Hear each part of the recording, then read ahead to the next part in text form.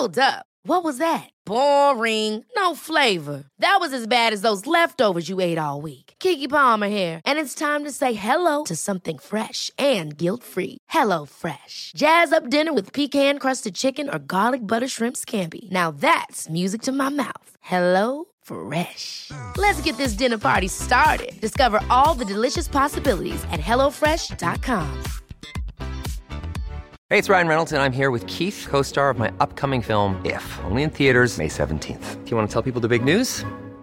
All right, I'll do it. Sign up now and you'll get unlimited for $15 a month and 6 months of Paramount Plus Essential Plan on us. MintMobile.com/switch. Upfront payment of $45 equivalent to $15 per month. Unlimited over 40 gigabytes per month. Face lower speeds. Videos at 480p. Active Mint customers by 531.24 get 6 months of Paramount Plus Essential Plan. Auto renews after 6 months. Offer ends May 31st, 2024. Separate Paramount Plus registration required. Terms and conditions apply if rated PG. That's what you want. You want to be able to hand it over to someone and be like, clean up my audio, please. That'll be difficult. All right. Clean up my audio. Clean it all up. Yeah. Can you make me sound less Greek? Then the ungreekifier plugin on, please. Yeah.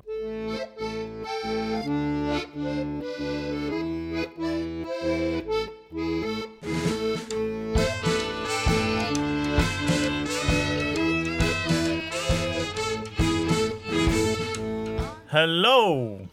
Thanks for tuning in. This is a Delicious Legacy podcast. I'm Thomas Dinas, and I'm Steven Cerrone.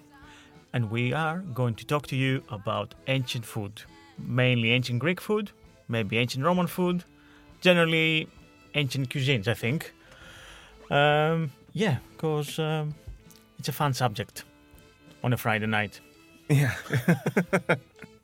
There's nothing else I'd rather do than sit in a booth with you, Tom. I'm glad.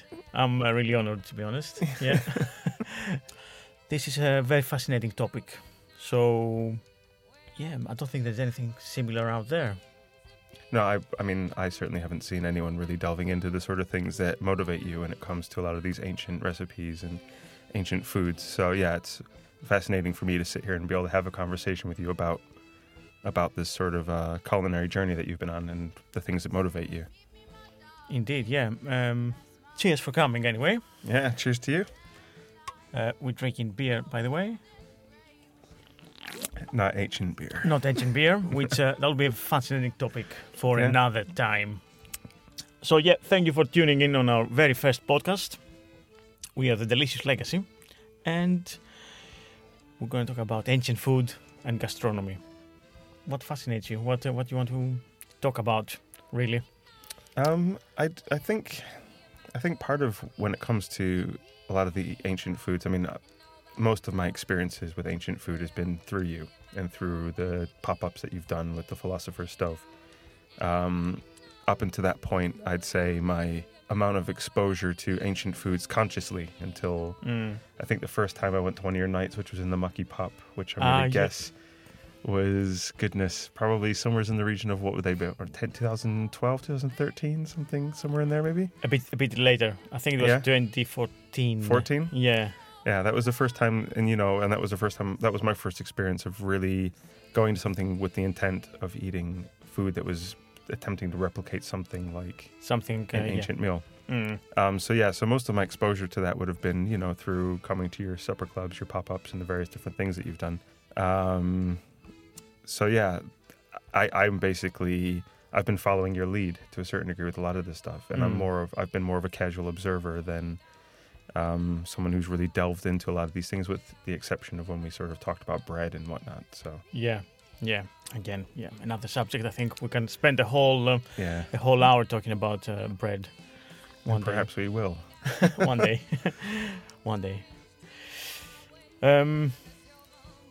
So where do we start, really? I guess for me, Tom, something I've never even really asked is where did this all come from? Like, where did the interest in sort of ancient foods, and where did that actually come from? Very much was a chance, a fortunate accident. I was working as a DJ. Okay. in a bar in my hometown in Veria in Greece. Okay. So I was working at that bar, which also had summer bar. It was summer, so open, overlooking the big plains that we have in Varia. So it was kind of amphitheatrical. Attached to the bar was also a restaurant. Okay. With the same, which was open in the daytime, evenings, and so on. And obviously in the nights, at 3 o'clock in the night, 3 o'clock in the morning, let's say. Yeah.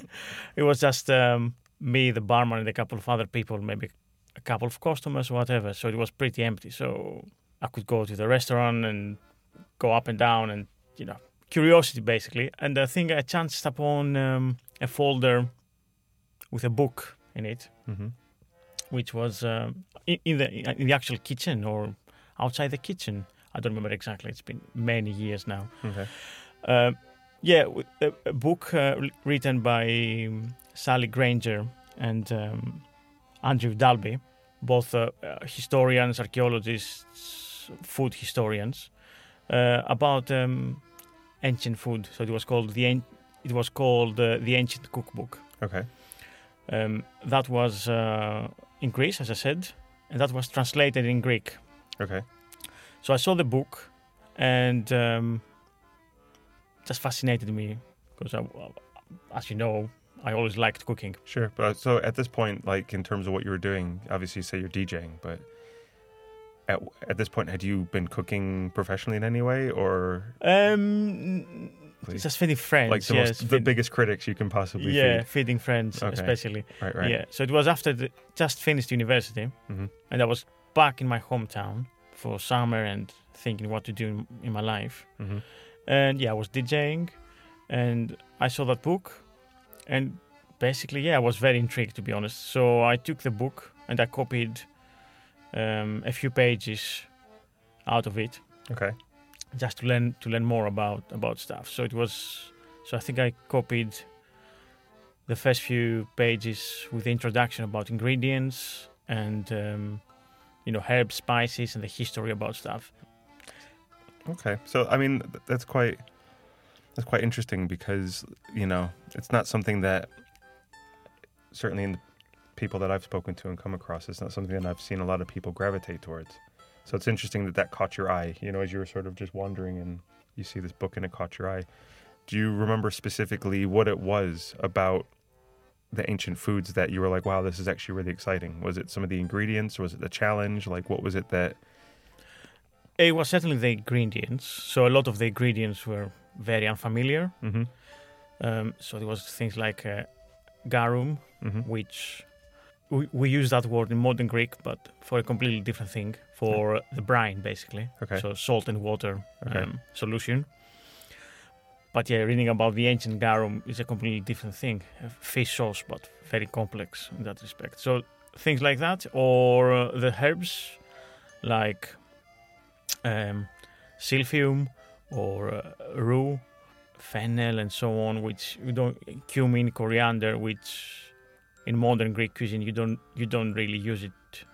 The spices like cumin and coriander are of course more common now, but back in 2002, when I discovered the book, weren't so commonly used. Apart, of course, from recipes from Greeks of Middle Eastern and Minor Asian origin, of course. Okay. So it was all these ingredients which they were very unfamiliar with the modern Greek cuisine. Okay. Some of them unknown completely. So that challenge was there too. Right. And also, the taste. I was kind of wondering what could that food taste like. So I think I copied a couple of recipes which were easy to find, like a salad. Okay. It was a salad, Roman salad, in fact, with sweetbreads and chicken and bread. Okay. And sauce made with wine, honey, garum, and so on. Yeah.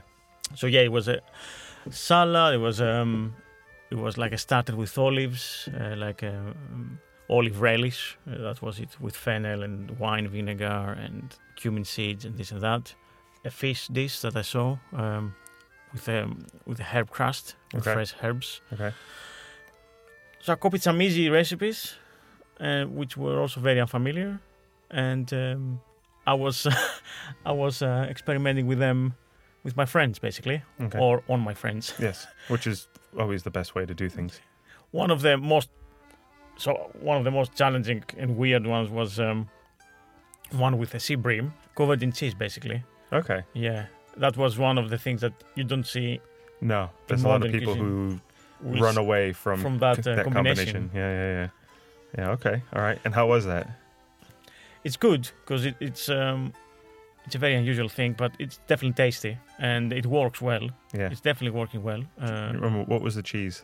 Some kind of hard sheep's cheese, or use milk cheese. So things like a pecorino, Sure. like a hard pecorino from Sardinia or Romano or something like that. Mm-hmm. So that was very interesting. And the recipe was describing something like you make a crust with this. So you mix it with olive oil and cumin, I believe, and you make like a crust around the fish. So trying to replicate that and making that crust stay without melting away. Yeah. It was always a very interesting thing to try and do. It never works, by the way. That's got to be like half the challenge when you look through a lot of these recipes, because, their way of describing how to do something for them might have been just common sense at the time. Yeah. Whereas where we are now, it wouldn't necessarily be common sense. Everything's changed and moved so much. So that's got to be an interesting thing to try to get into the mind of the person who's written the recipe and try to get into the times. Certainly. And figure out how to make that work, basically. Yeah, there are two things. There are two things here now. One is that all the ancient recipes that they survived till now, they're either through medical writers, Mm-hmm. so they're talking about health, Right. health benefits of food and certain foods, Yep. or through one or two writers from the Roman era, Okay. but a late Roman period. So after the empire, I think, so 300 AD. Okay. All the recipes we have from them, they're very brief in a way. Okay. They don't mention quantities. Right. So because they were for slaves, so the cooks usually were slaves. Okay.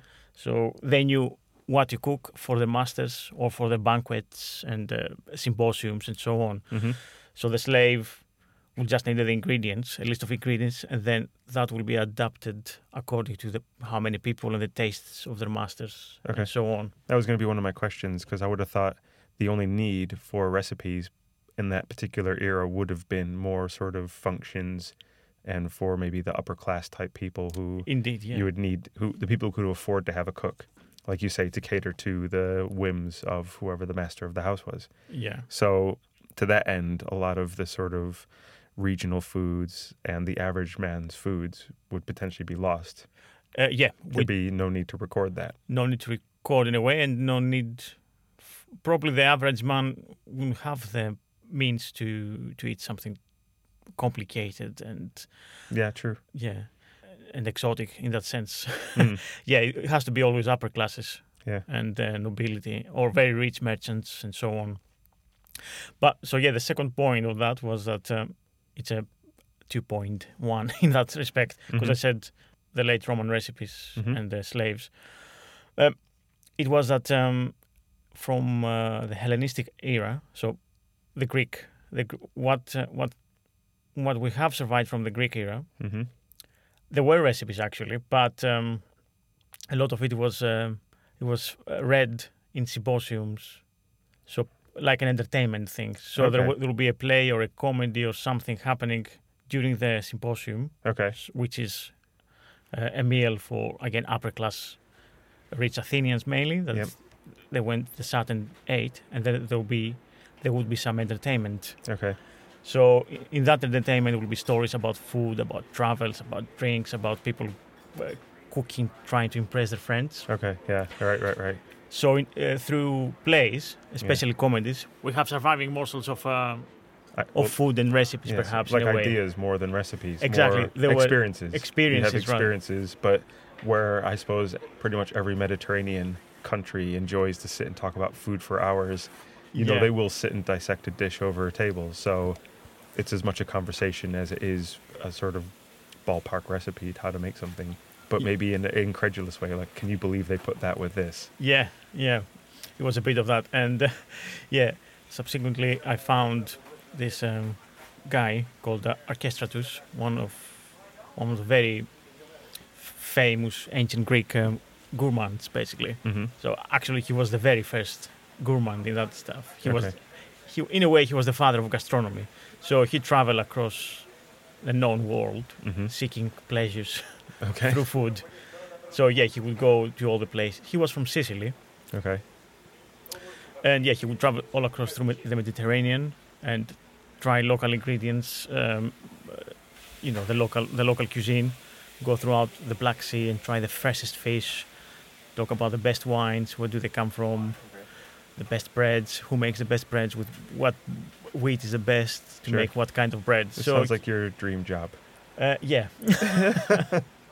If I could travel through time as well, so Yeah, I can taste what they tasted, Sure. that'll be even dreamier. We can only but imagine. Sadly, the writings of Archestratus they haven't survived through the millennia to our age. His books and words are lost. We have only passing comments through other people's works. So, for example, we have comedies and plays from ancient Athens, and we have passages that are mentioned in there from his lost books, basically. Okay. That's basically, I guess, answering what how we know about the ancient cooking and recipes. So yeah, just it leaves a lot, I suppose, to common sense and intuition. Like you say, you have to kind of maybe get in the headspace a little bit about where they would have been and what would have been going on to try to feel out where maybe some of these recipes will take you, because just due to the sort of vagueness of maybe some of what you're having to deal with as a source material. Interesting, Tom.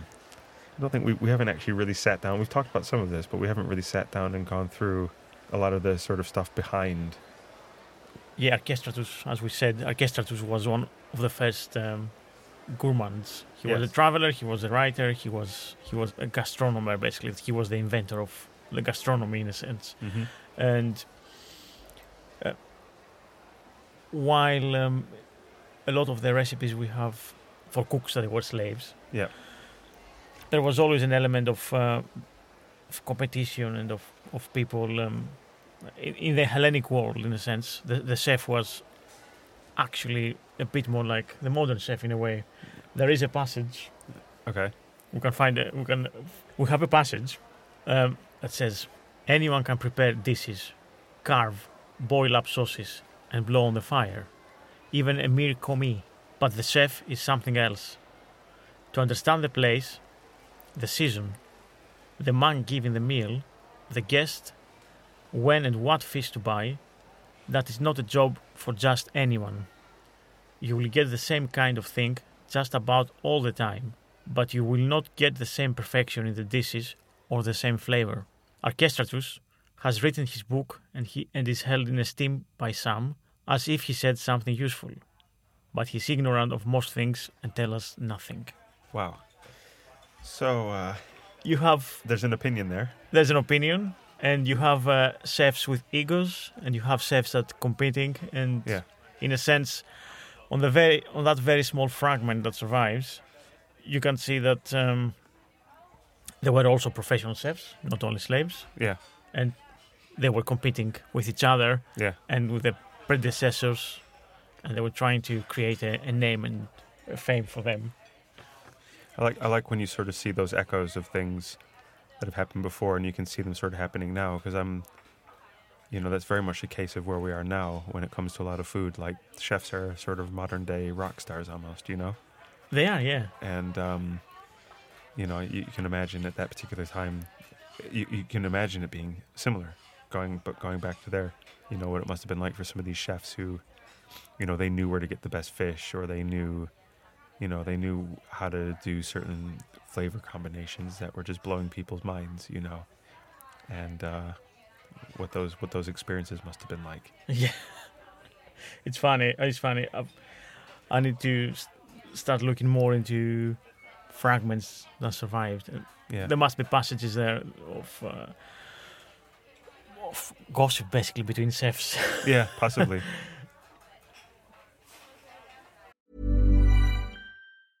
Ever catch yourself eating the same flavorless dinner 3 days in a row? Dreaming of something better? Well, HelloFresh is your guilt-free dream come true, baby. It's me, Keke Palmer. Let's wake up those taste buds with hot, juicy pecan-crusted chicken or garlic butter shrimp scampi. Hello Fresh. Stop dreaming of all the delicious possibilities and dig in at HelloFresh.com. Let's get this dinner party started. Hey, it's Ryan Reynolds, and I'm here with Keith, co-star of my upcoming film, If, only in theaters May 17th. Do you want to tell people the big news?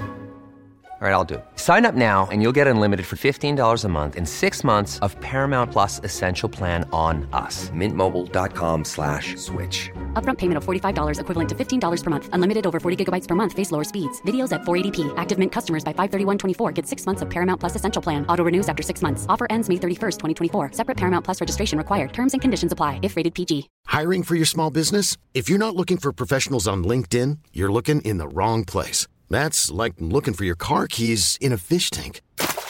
LinkedIn helps you hire professionals you can't find anywhere else, even those who aren't actively searching for a new job but might be open to the perfect role. In a given month, over 70% of LinkedIn users don't even visit other leading job sites. So start looking in the right place. With LinkedIn, you can hire professionals like a professional. Post your free job on linkedin.com/achieve today.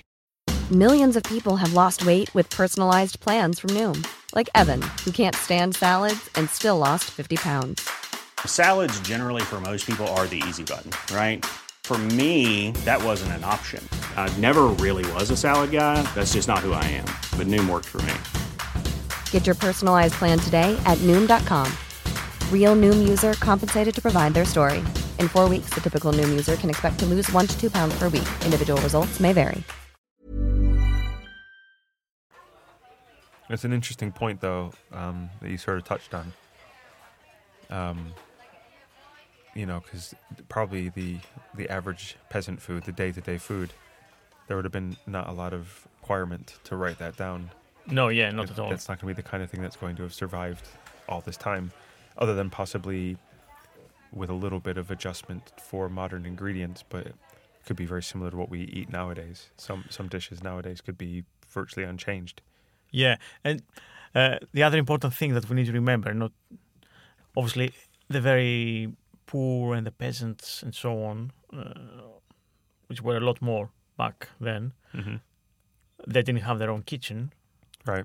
So you couldn't really actually cook for yourself or your family per se. So either that was a communal thing, or you had your fireplace perhaps and a pot over the fireplace, and you just threw things into the pot just to cook them and eat them. So there was no that sense of trying to create something flashy and fancy and try new ingredients all the time. After a day in the office, you just pop down the food market and whip up some nice sort of meal for yourself. I think people who were toiling in the earth, all day long. Yeah, there was basically, you had a very big breakfast, I suppose, something like breakfast with. But it was mostly, fruits, nuts, olives, onion, this kind of stuff, like more raw, more ready snacks in a sense. Okay.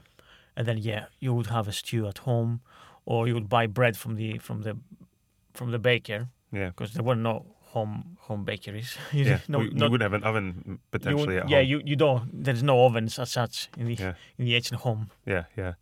So I guess this becomes much more of a sociological question, because then you have to start looking into land ownership and,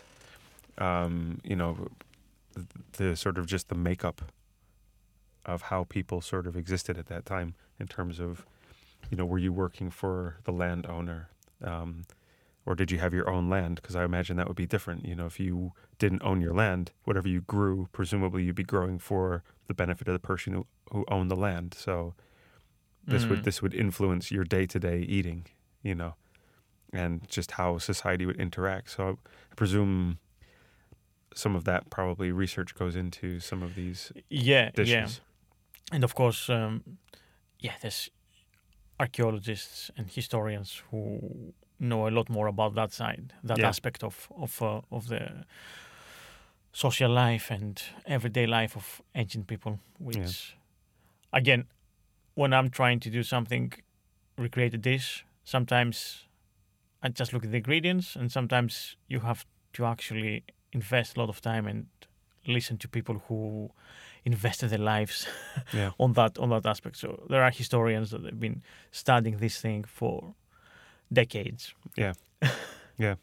And that makes sense. You know, you in a way, because some of these recipes are so vague, you need to understand the situation. You need to understand what the times were like. Yes. If your interest is trying to get a ways towards recreating what people previously had, at the same time, I know what you're trying to do. You're also trying to take some of these limitations, as it were, of trying to limit yourself to what was available at the time and put your own twist, your own spin, because obviously, you know, you're a cook in your own right and you're trying to create your own style of food as well. So you're kind of doing a couple of different things at one time. You yourself are not calling yourself a food historian, you know. Oh, yeah. You're tapping into history as inspiration, and you're trying to limit yourself to a degree with what they had historically, but then you're funneling it through who you are as a cook, as a chef. Yes, exactly. So I had that photocopies from the book, and I was experimenting with my friends and family. Yep. And that was happening for years, I guess. I think the stuff in the book, whereas they seem a bit more normal to me now, they were a bit wacky in a way. So all these sauces and honey and wine and vinegar and fish sauce on the foods, and so it was all these sweet and sour flavors and really strong flavors with meat and all these unknown vegetables, and how can you make them palatable for the modern taste? Yeah. So it was always a play for me. Yeah. And then one day we thought, why don't we try it as a bit more of a serious project? Yeah. Because in the meantime I started cooking more. I've been through a few different jobs with catering and food sometimes during all these years in London. Yeah. And then, as you said, 2014. Yeah. Which was kind of the big years of crisis in Greece. Okay. The big financial crisis.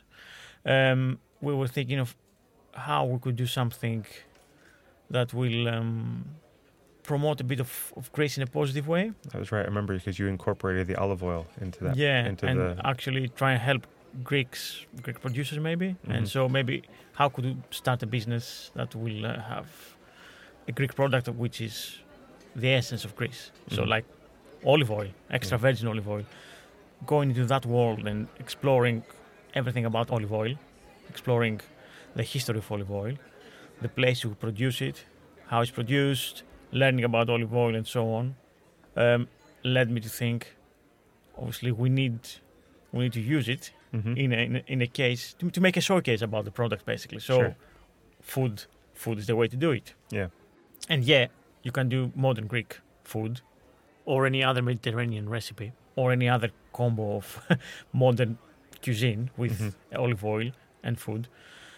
But something unique, something like, you know, the USP of the brand. Yeah. So I thought, why not try ancient recipes to unsuspected, innocent Londoners? Yeah, I suppose. I mean, it makes a lot of sense, especially at that point still, like a lot of the concept of supper clubs and things like that, although it had been happening for a little while, it was still relatively fresh. So you're sort of tapping into something that is still a little bit fresh, bringing in the idea of, you know, again, you were quite early on in that regard in terms of trying to introduce people to a producer in conjunction with the event that you're doing. So you see more and more of that now with wine tastings where they'll bring the winemaker over and stuff. But you were bringing the olive oil producer over to talk about his olive oil and then tapping into this sort of food scene that was taking place. And then on top of that, trying to put your own twist on it, which was to then push yourself in a culinary sense to cook in an ancient sort of style. So you kind of, it was an overload in a way when you consider by what most people are doing these days. No one is half as ambitious as that in a way in terms of what you're doing for that first one. Yeah. I think maybe it was a bit over ambitious to begin with. I loved it. I still remember the conversation I had with the guy, and I'm pretty sure I bought a couple liters of olive oil from him as well. It was good. Good times. Yeah. So okay, so that was for me, kind of almost circling back around. That was my first real introduction to the concepts of ancient food beyond whatever you sort of just casually pass. So that was the first time I saw something really targeted towards something like that. And yeah, and I do have a passing interest in it, not quite as passionate as you are, but certainly have a respect for a lot of the things that came from before us and where a lot of our traditions come from. So yeah, for me, this has been a fascinating journey to observe, watching you progress, because I've learned a lot through, watching you go through this journey. We did cook a lot of stuff as well together, Yeah, but I was never sitting in the driving seat, I was always there as a very, very happy, full passenger. Good.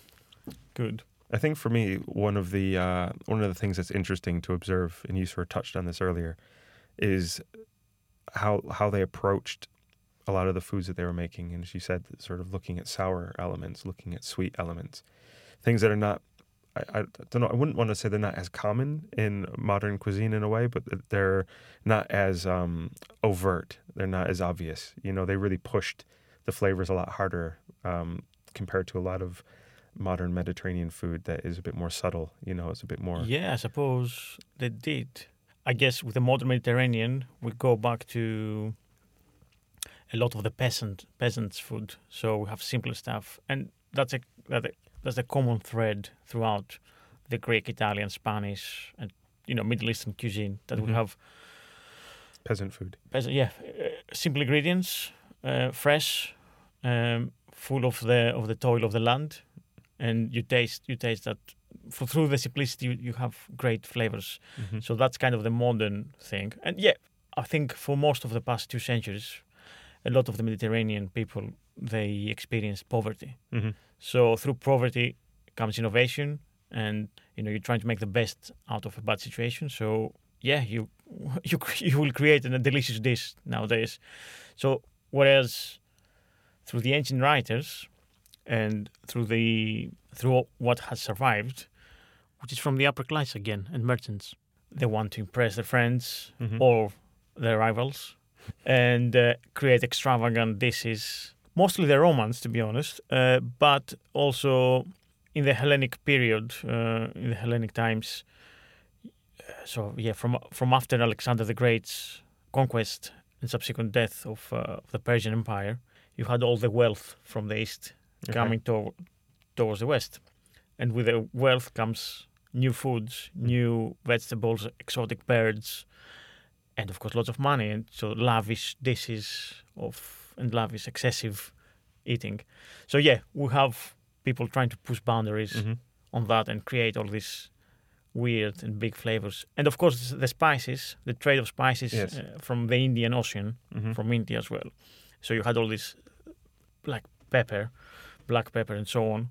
Well, even assume would maybe things like cinnamon or... and ginger coming through Ethiopia and through all these exotic places anyway. So yeah, people pushed their boundaries in cooking and using these ingredients plentiful, which leads again back to Archestratus. Yeah, he was a gourmand and a gastronomer, but he was deriding all these people that making too big and complex sauces. Right. And we're masking the flavor of the good ingredients. Yeah. So yeah, there is this fine balance that we can see it's common throughout the Mediterranean from the ancient years up to today. I think there is an element of both actually now. Yeah. But yeah, the flavors are very distinct. The base flavors. I think even for the common man of ancient times, their routine in the food was different. So we can definitely say they had bolder flavors. Yeah.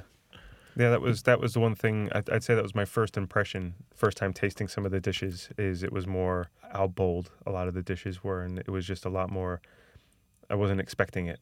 I probably should have, but I wasn't really expecting it when I started tasting it, and it was a sort of a common theme through a lot of the different things that you did.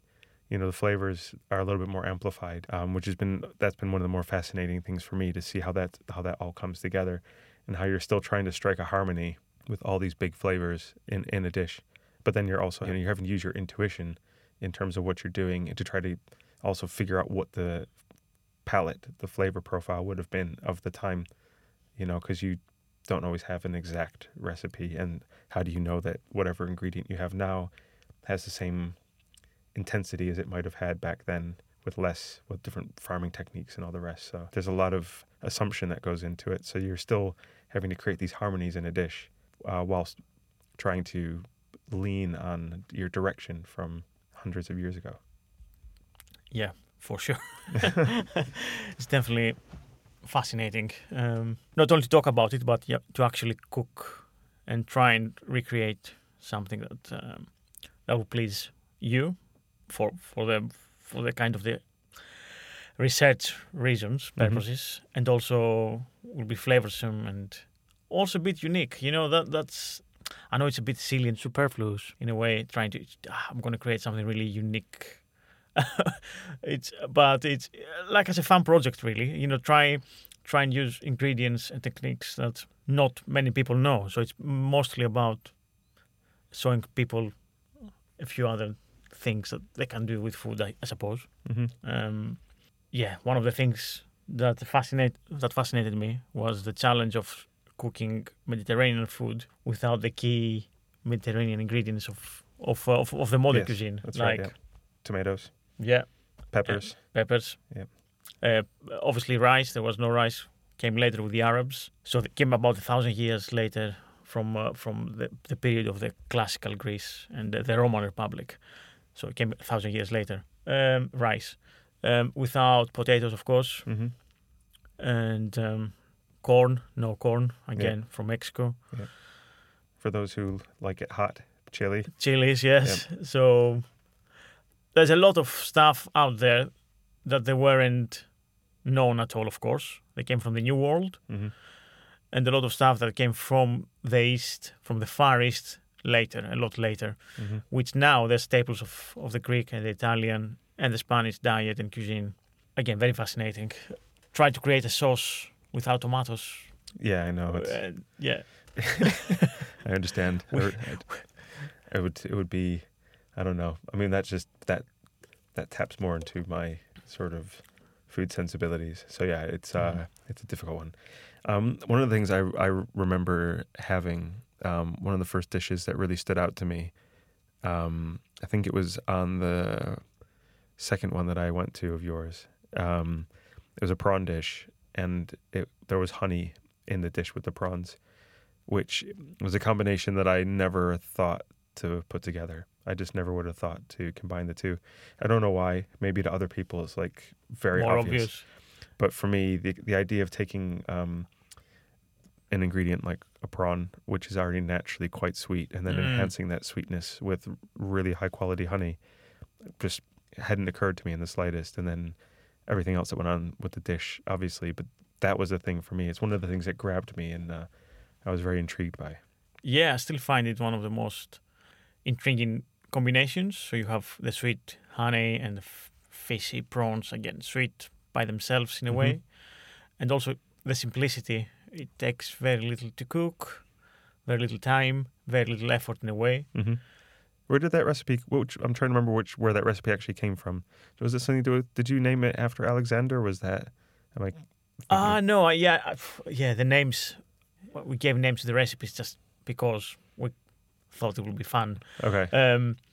But yeah, the recipe, I think it's described in one of the poems in one of the symposiums. So someone called Philoxenus,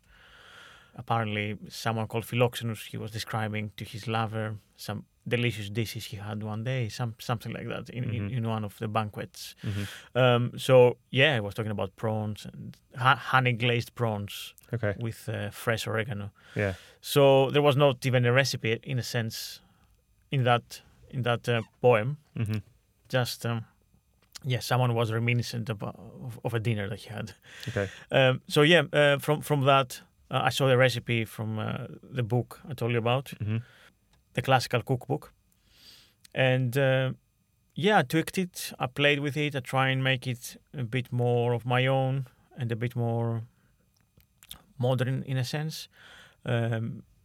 Experimented with fresh oregano, or with dried oregano, fish sauce, of course, the garum, bit of that, and try and create something that will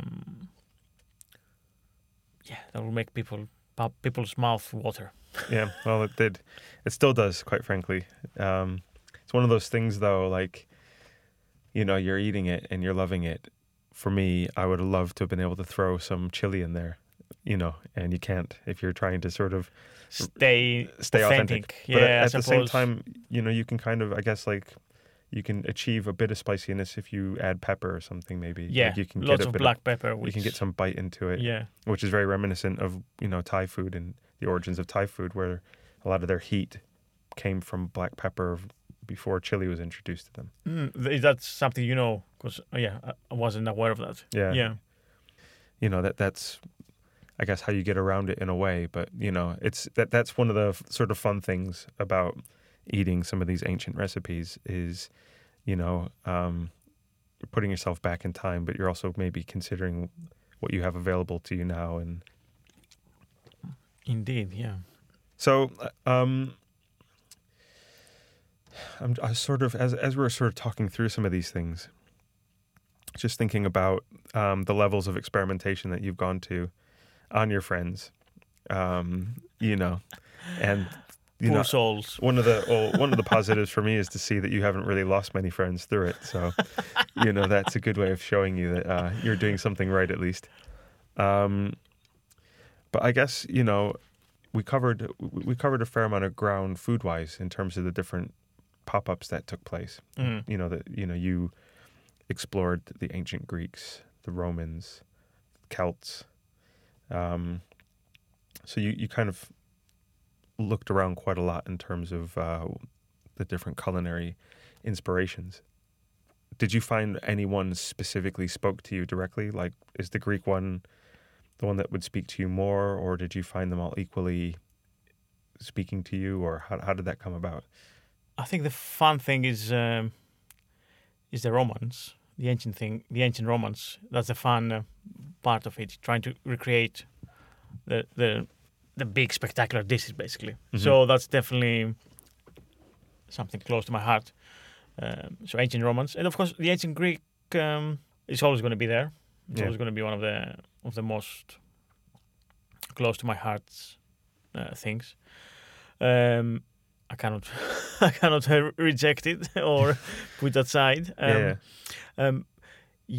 So I think those two things, they're always going to be on the top of my interest, trying to create the dishes and recreate the dishes and create something new from ingredients and texts and even archaeological discoveries, which still happen. Mm-hmm.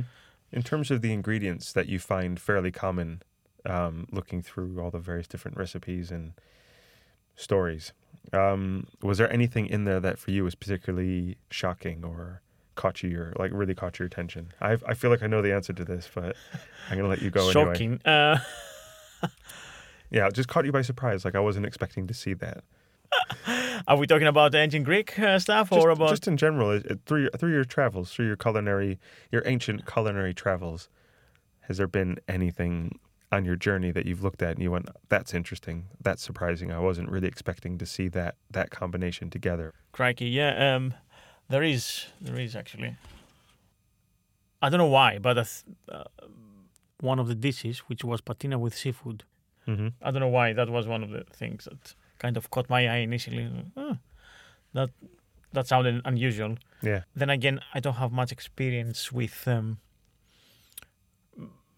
Far Eastern cuisine like Thai and Filipino and so on. So I think the more I progressed and learned about other cuisines, it seems actually quite normal thing that they would eat in the Far East. Yeah. So something like that, or obviously the use of olive oil in more sweet elements. So because they wouldn't use butter in a sense. Everything was with olive oil. Okay. What was your thought? What did you think? I thought you were going to go to garum. I thought that was going to be... As an ingredient, yeah. It's something that you discovered and you went, oh, I like a little bit of this. Bathe in it. Garum. Maybe we should explain a little bit about garum here. Yeah, I wasn't sure, like in a way that for you is... I know it's a subject you're fairly close to, so I'm not sure if that's... like almost an episode in its own right, but yeah, I mean, by all means. Yeah, we could spend a good hour talking about garum. Yeah, but in a sense, garum is a fermented fish sauce in a way, made by fresh fish that they were left with lots of salt to become liquid in a sense in barrels under the hot Mediterranean sun. And while that sounds disgusting in a way, and you can imagine the smell in a 35 degrees Celsius for 3 months. Yeah. But this is something that at the end of the process you get a very intense sauce which you can use as a condiment on the table in the place of salt. Yeah, I'll make a little digression here, a small point about garum, which we're going to expand in another episode. Basically, one could buy elite black garum, which is expensive and intensely flavored blood sauce. This would be lost in the cooking process and wasted as such. So this was used as a table condiment by the guest or by the host themselves. So yeah, tasty black garum. I have to try to wonder what the situation would have been where someone thought, I really want to eat this. I will eat this. And I can only assume that alcohol was involved. It had to be someone coming home from a night out at some friends, had a little bit too much wine, and they just explored that sort of very, I don't know, that weird bucket in the corner that they didn't really know what it was doing there. And then thought, this is amazing. Because could be no one sober would think to put that in their body. Could be. But that's the thing, garum, to explain to our listeners. So garum is the equivalent of the Thai or the Vietnamese fish sauce that we have nowadays. It's a very similar thing and a very similar process, basically. If you like Far Eastern cuisine, Thai cuisine and Vietnamese cuisine, then they all have fish sauce and you all eat it, whether you know it or not.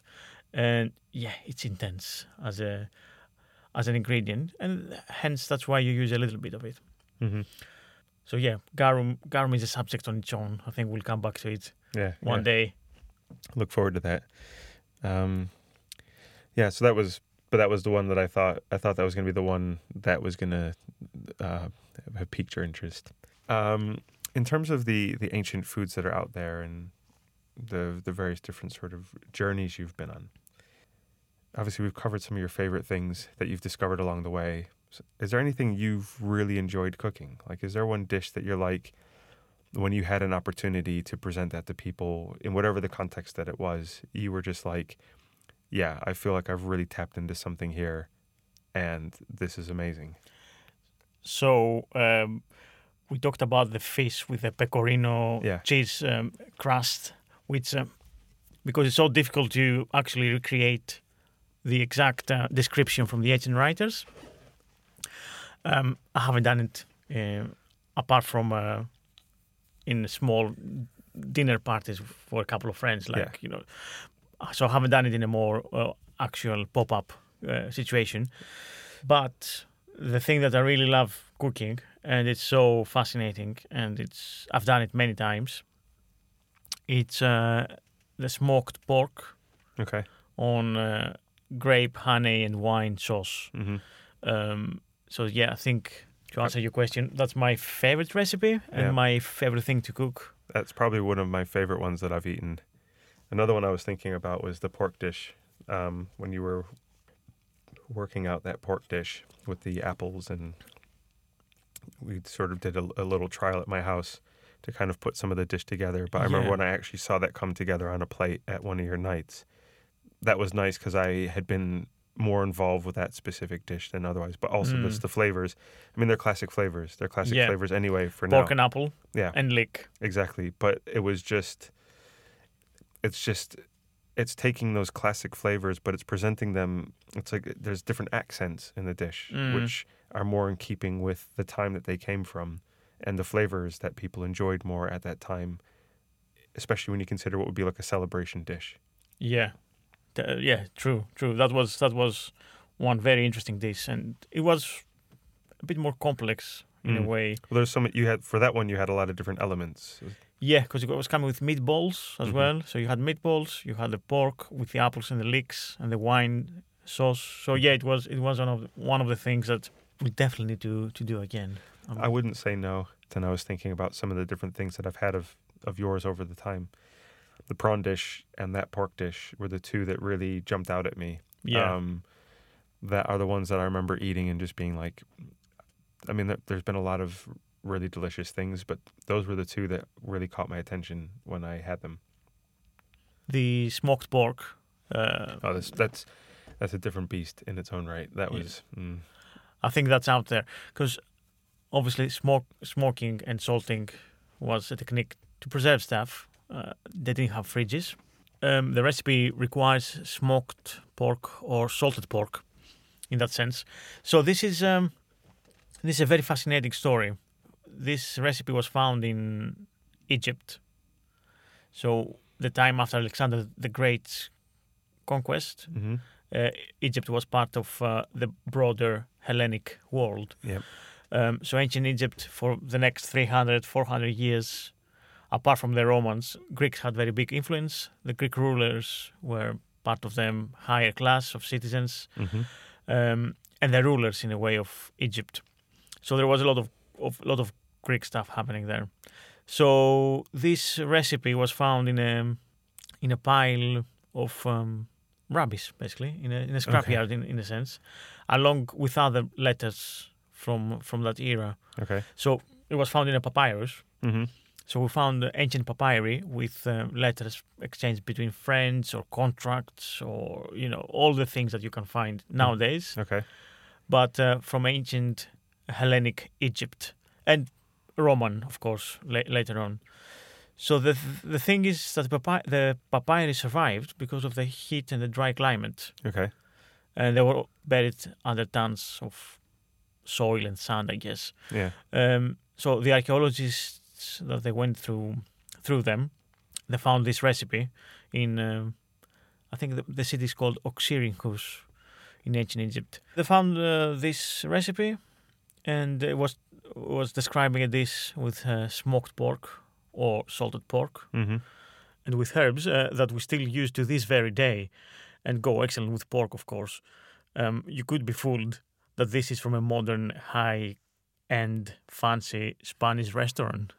It's incredible. So things like thyme, so we had fresh thyme, cumin, fennel seeds, and a sauce made with honey, wine, vinegar, and fresh grape juice. Okay. So you had white wine, white grape juice, vinegar, honey, and all these herbs. It's interesting they would sort of blend those three things together. Yeah. In terms of like having grapes in different stages. Yeah. It's grapes in different stages indeed, yeah. All this and the herbs and black pepper, of course. So yeah, that recipe really fascinated me. And I thought how the smoked pork would work with all that different sweet and spicy and aromatic stuff. So that was one of the first that I made. It was I think I developed it a little bit later on. Yeah. Over the years. It's a success. No, it still stays. Yeah, no, I remember the last time I had it. I didn't have enough of it. That's why I remember the last time I had it. It's always the case with that, isn't it? Well, yeah. Yeah. We should... Obviously, I would like to get into more ancient civilizations than Greek and Roman. So like the Egyptian, the ancient Egyptian stuff. Yeah. I'm sure because they were crazy with their cataloging and writing everything down. So we must have recipes or at least ingredients and descriptions of ingredients and foods from the era of the pharaohs in ancient Egypt. So maybe 4,000 years ago, 3,000 years ago. So that would be another nice area for discovery for me. Yeah. And then of course the Mesopotamia, so ancient Babylon, Assyria, and Sumerian civilizations. Yeah. So that will be another place and time. Yeah, that'd be very interesting. Which I haven't explored. Yeah. So I'm sure there's plenty of stuff there. Yeah. I think that's a good introduction to the world of ancient cooking, really. It's a very good start. Excellent. I think it was great. Well, thanks for inviting me, Tom. You're welcome. It's a pleasure to sort of sit here and, having known you as long as I've known you, we've had some conversations along these lines, but it's been more about discussing the actual dish, discussing the actual food of whatever you're trying to achieve on that particular occasion. So if you're hosting a night, we would be talking more about the specifics of the night and the food that was going into it. But to just sort of sit and have a chat about kind of seeing it through your eyes. This is my way of discovering it, is initially discovering it sort of through your eyes. Yeah, I think. And it's nice to sort of sit and talk through that and just understand it a little bit more. Yeah, so thanks. Thank you for that. I appreciate the invite. You're welcome. I'd have rather you'd had some smoked pork here. I mean, and maybe that's a consideration for next time, Well, that's going to be the next time. Yeah. But, smoked pork. Maybe that's a consideration for next time. Get some ancient meats going on. But yeah, it was nice to have the opportunity to talk through some of these things a little bit more and just get a bit more of understanding in terms of where a lot of this started for you. Great. Well, thank you. Thank you to anyone who's listened. And thanks for listening. Thanks for tuning in. And I hope you'll stay tuned for the next episode when we will talk more about ancient food. Yeah. Thank you, everyone.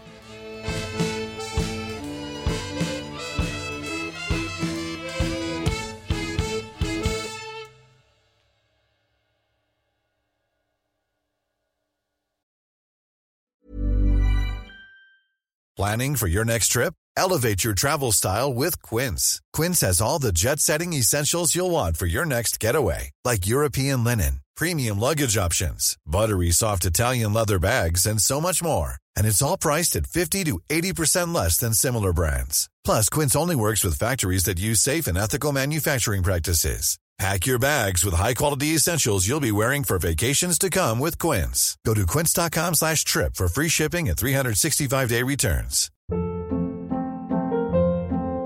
Hold up. What was that? Boring. No flavor. That was as bad as those leftovers you ate all week. Keke Palmer here, and it's time to say hello to something fresh and guilt-free. Hello Fresh. Jazz up dinner with pecan-crusted chicken or garlic butter shrimp scampi. Now that's music to my mouth. Hello Fresh. Let's get this dinner party started. Discover all the delicious possibilities at HelloFresh.com.